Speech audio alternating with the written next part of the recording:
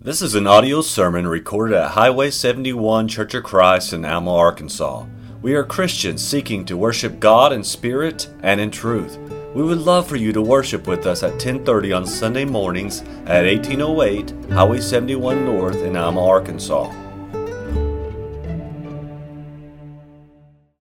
Good evening, everyone.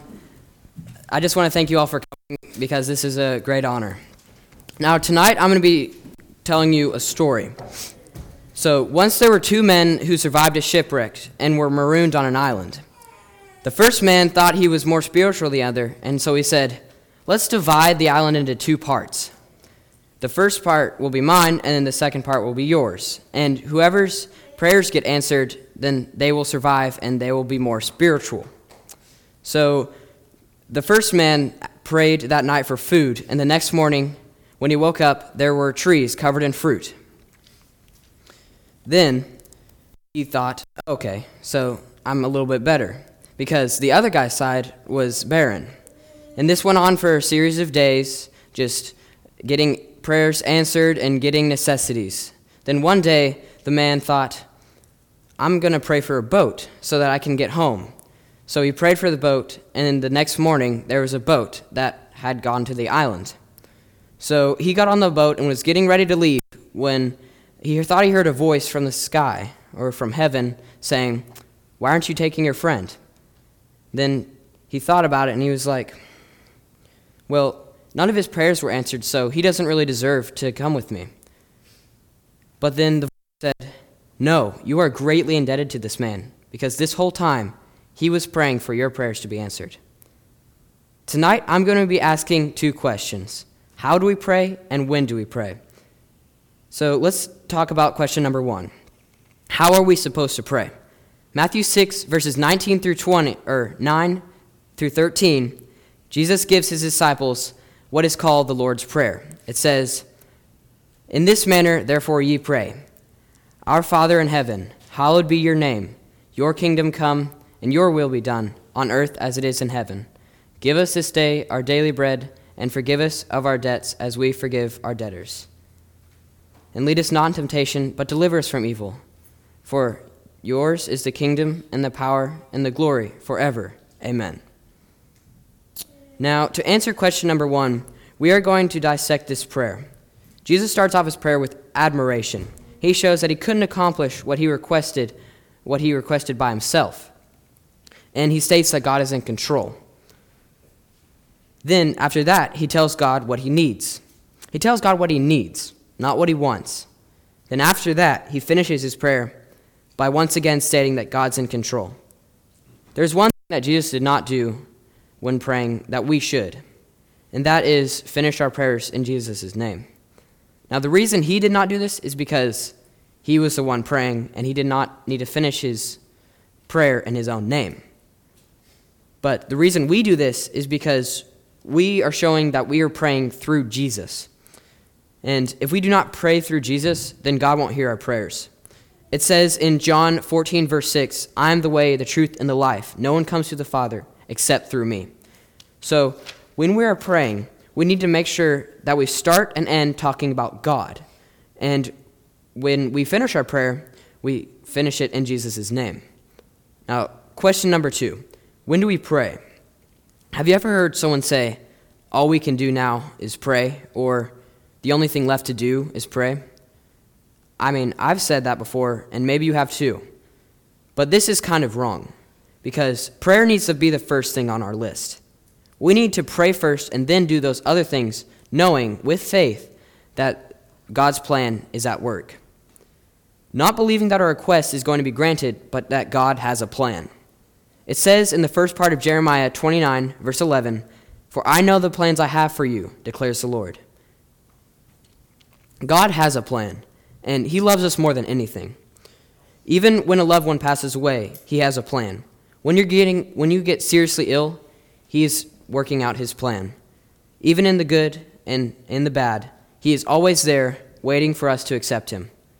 In conclusion, we've learned how to pray and when to pray. And most of all, that God has a plan for each and every one of us. I will now turn the services over to Brother Gavin. Thank you, Brother Daniel. I want to first off say thank you all so much for being here. It is a great honor to be speaking tonight. I want to ask all of y'all a question. Are you prideful? Pride is the only disease known to man that makes everyone sick except the one who has it. What is the most dangerous and deceptive sin that brings destruction to our nation, homes, and relationships? Pride is an attitude of independence from God. It is a spirit of ungratefulness to God. A prideful person esteems himself better than others.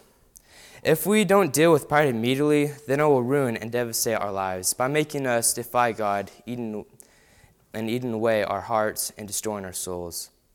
Today, I will be talking about 3 points that talk about how pride will ruin our lives.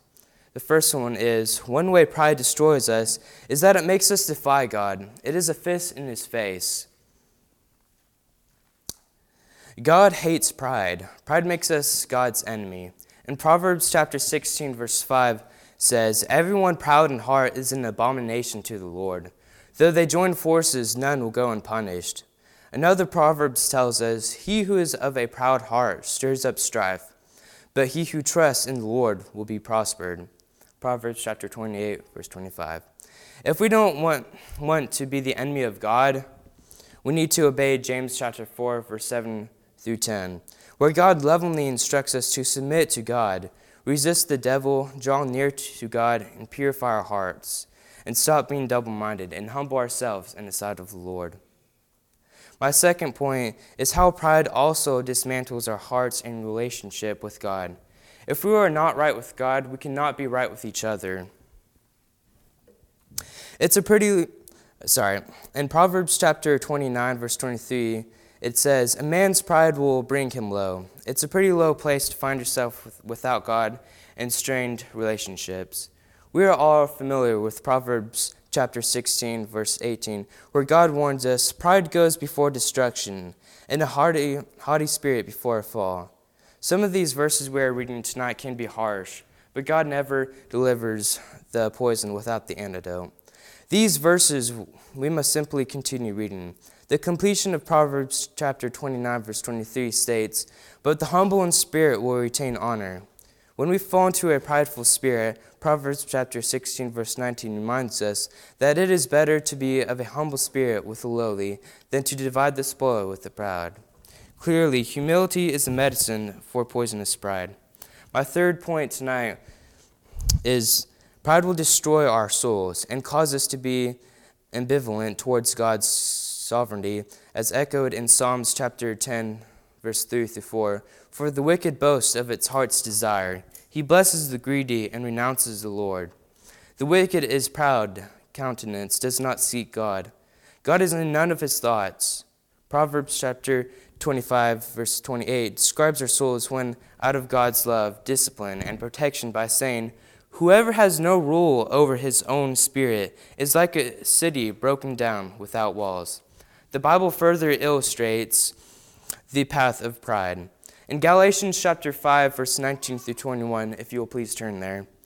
"Now the works of the flesh are evident, which are adultery, fornication, uncleanness, lewdness, idolatry, sorcery, hatred, contentions, jealousies, outbursts, selfish ambitions, dissensions, heresies, envy, murders, drunkenness, revelries, and the like, of which I tell you beforehand, just as I also told you in the time past, that those who practice such things will not inherit the kingdom of God." Jeremiah chapter 9, verse 23 through 24 teaches us how to salvage our souls by being humble, ceasing to boast, and leaning into the Lord's steadfast love. In conclusion, God's word is full of warnings on how pride will destroy our lives if we don't deal with it immediately today, right now. We all need to examine our lives for every ounce of pride in all its forms. Are we pridefully denying God, allowing pride to take over our hearts and analyze our souls? We are all prideful. We all need to We all need humility and God's grace. Jesus is calling you to deal with your pride right now. Will you humble yourself, put aside your pride, forget what anyone thinks on this earth, and come forward so we can all pray together for God to remove our pride? Don't be ambivalent towards God's power. There is healing right here and right now.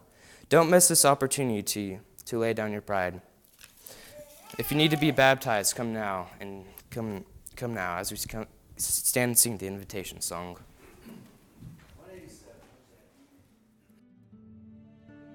We hope you have enjoyed this message recorded at Highway 71 Church of Christ. If you have questions concerning this message or would like to set up a study, please call 479-647-2658. May God bless you.